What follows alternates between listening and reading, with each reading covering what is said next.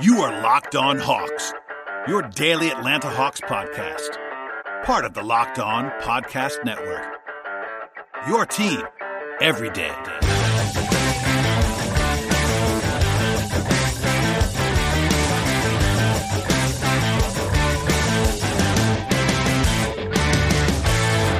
Hello, friends. Welcome to episode 818 of the Locked On Hawks podcast. I am your host, Brad Rowland. It is Tuesday evening into Wednesday morning, and candidly, I was not going to do an episode tonight. I do have more planned for later in the week, but because of that and just the logistics and all that stuff, I was working some games tonight, etc. I was going to hold off and do a show later in the week, but there was a little bit of a flurry of news, 3 different things that I wanted to hit on the podcast, so no broad takeaway from today, just the fact that there is these 3 news items that I want to touch on and a little extra podcast for your listening in the middle of the week here. So, first things first. Shams Charania of The Athletic reported earlier on Tuesday that the NBA and the NBPA have agreed to push back the key dates such as the draft and free agency and the start of next season. That was the original reporting from Shams, and the new dates will be determined later. Moments after that, he added that the draft is, quote, still scheduled in October, end quote, but expected to be pushed back.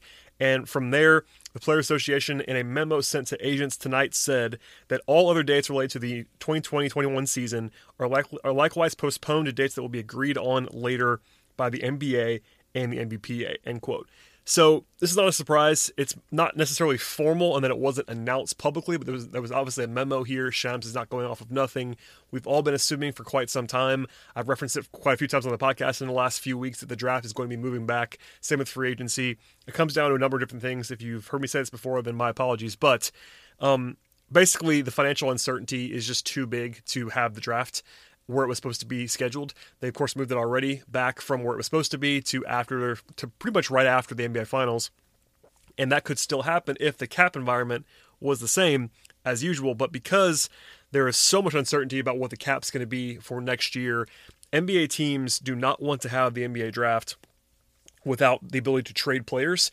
It's probably the biggest, I would say the second biggest, or maybe even the biggest trade day of the entire year, along with the trade deadline in February usually. And without that, yes, you could trade draft picks, but most trades are involving somebody else or a future consideration, something like that. And teams don't want to have to make trades without knowing the cap. And I know you could sort of guess, but normally the salary cap is tied to a percentage of BRI, basketball-related income. This time around, there is at least some buzz that it isn't going to be that way, because if they do that, the cap will drop too much, and no one wants that to happen. So they're trying to smooth it out in some way. There'll be a negotiation of some sort, presumably in the next couple of weeks, maybe even after the finals. Regardless of when that happens, I'm not an expert on that, but they're not going to have the draft until after that happens, and they know what the cap is at least going to somewhat be at this point in time. So we could be looking at November, could be looking at December. I don't really know about the timeline. That's all guessing at this point in time. What we do know, basically, though, is that October 16th is the scheduled date right now for the draft. No one, and I mean no one, believes that's going to happen, and there was further confirmation of that today. Beyond that, same thing with free agency. Obviously, free agency is even more cut and dry, that you couldn't do that without the cap. So we'll see how that all goes. But the draft is the first thing on the agenda for the offseason, quote unquote.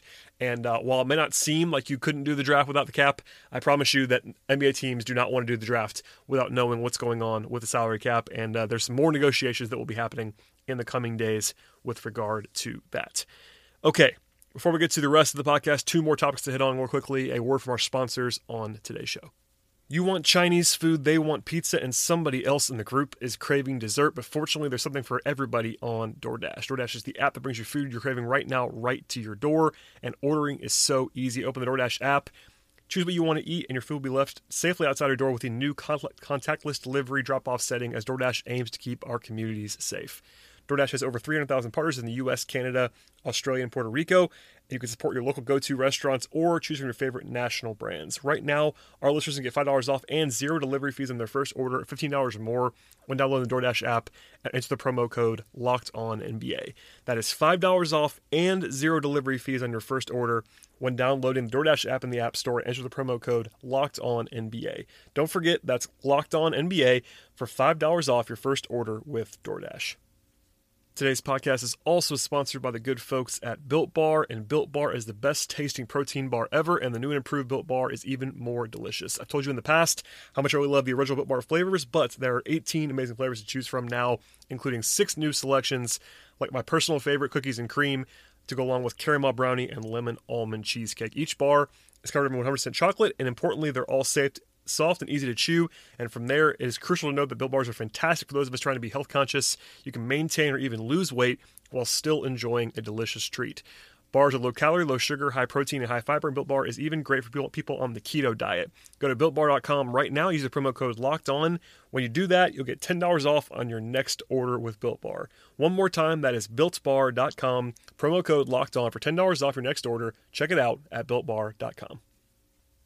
All right, and we will dig in now on the other 2 things that I want to talk about today. The first one is that Billy Donovan is out as the head coach of the Oklahoma City Thunder, and he and the Thunder mutually agreed to part ways in an announcement on Tuesday evening after that news was actually broke by Woj in the middle of the early game on Tuesday night after 5 seasons. If you're wondering why I'm talking about this, it's because there is an impact on the Hawks. This has come up in the past. I know I've talked about this on the show, so forgive me, but the Hawks have a lottery-protected first-round pick from Oklahoma City in 2022 as part of the Dennis Schroeder trade. That pick becomes 2 second-rounders if the Thunder do not make the playoffs in 21-22. So not this coming season, but the following season, 2 years from now, is the season that really matters for the Hawks in that way. I wrote a whole piece about this that went up on Peachtree Hoops earlier tonight on Tuesday. But the reality is that a full-blown rebuild for the Thunder is not a great outcome for the Hawks. And that might be happening according to what Woj was saying, and just reading the tea leaves a little bit here. Woj reported the following, and I quote, "The reality of Oklahoma City's eventual transition towards a rebuild made it a challenge for the 2 sides to find a way to continue forward together," end quote. So basically, my reading of that is that Donovan did not want to rebuild, at least in full.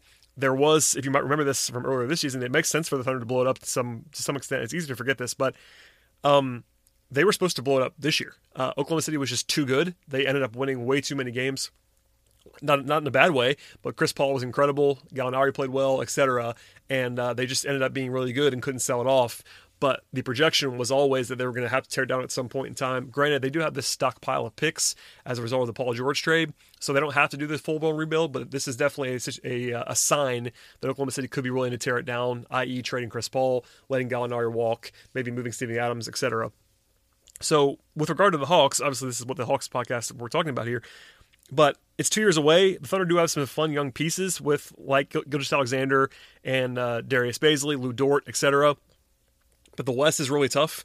And if you're asking me to project right now if the Thunder are in the playoffs 2 years from now, I'd probably tell you no. It's not a definite by any means. They do have some talent and they have draft picks, etc. And Presti's good at his job. But, we'll see if that pick happens. I will say this, that's probably more of a sweetener for the Hawks in a trade situation right now than anything else. Maybe they could make that pick later on, but there's a pretty good possibility that becomes 2 second-round picks in the future. That is an interesting asset, though. It's the only future first-round pick that the Hawks have that's not their own pick.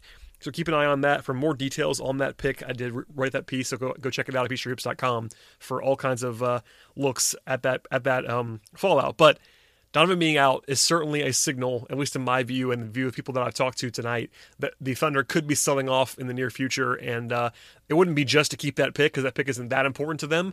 But at the end of the day, if they're still rebuilding 2 years from now, they will not make the West is really hard to make the playoffs. You kind of have to be trying to make the playoffs in the West to make it for the most part. And if they're not trying to do that, then that pick could be rolling in 2 seconds, which are obviously less valuable. There's still interesting picks in some respects, but that's not great for the Hawks in the grand scheme. We'll obviously keep an eye on that much more 2 years from now. But as we get into free agency and stuff, trades, if they sell Chris Paul for nothing or something like that, that could be something that we'll talk about again on the podcast in the future. But that seems to be a signal, according to everything that's going on, that it's rebuild time in Oklahoma City.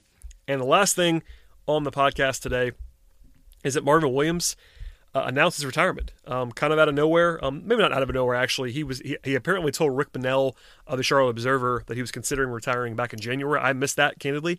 And then Rick talked about that actually before the game tonight. But Marvin, of course, longtime Hawk, 15 years in the league for Marvin, former number 2 overall pick. He's been a punchline in a lot of ways in Atlanta for a long time, which is definitely unfair to him. I've said this before on the podcast. But Marvin, 15 years in the NBA, he made over 800 NBA starts. This is not a guy who was a punching bag kind of player. He was a really good basketball player for quite some time. Obviously, the lasting memory for many Hawks fans, I know this to be true, is the fact that he was drafted ahead of Chris Paul and Deron Williams in that 2005 draft. But with all that said, he played 7 years in Atlanta. He was an effective rotation piece, starting forward for them that whole time, and he kept going beyond that. 15 years is pretty crazy for anybody. And by the way, when he retires today, he was 10th among active players in games played. So Marvin was in the league for a very, very long time at a pretty high level. Really a heck of a career for him, all things considered. I understand that he wasn't a superstar, but if you look at this in the past, and Zach Harper did a study about this, the number 2 overall pick, Marvin is about a league average number 2 overall pick in history. It wasn't like he is a bust. In fact, I recoil whenever I hear anyone refer to him as a bust. That's just not the case.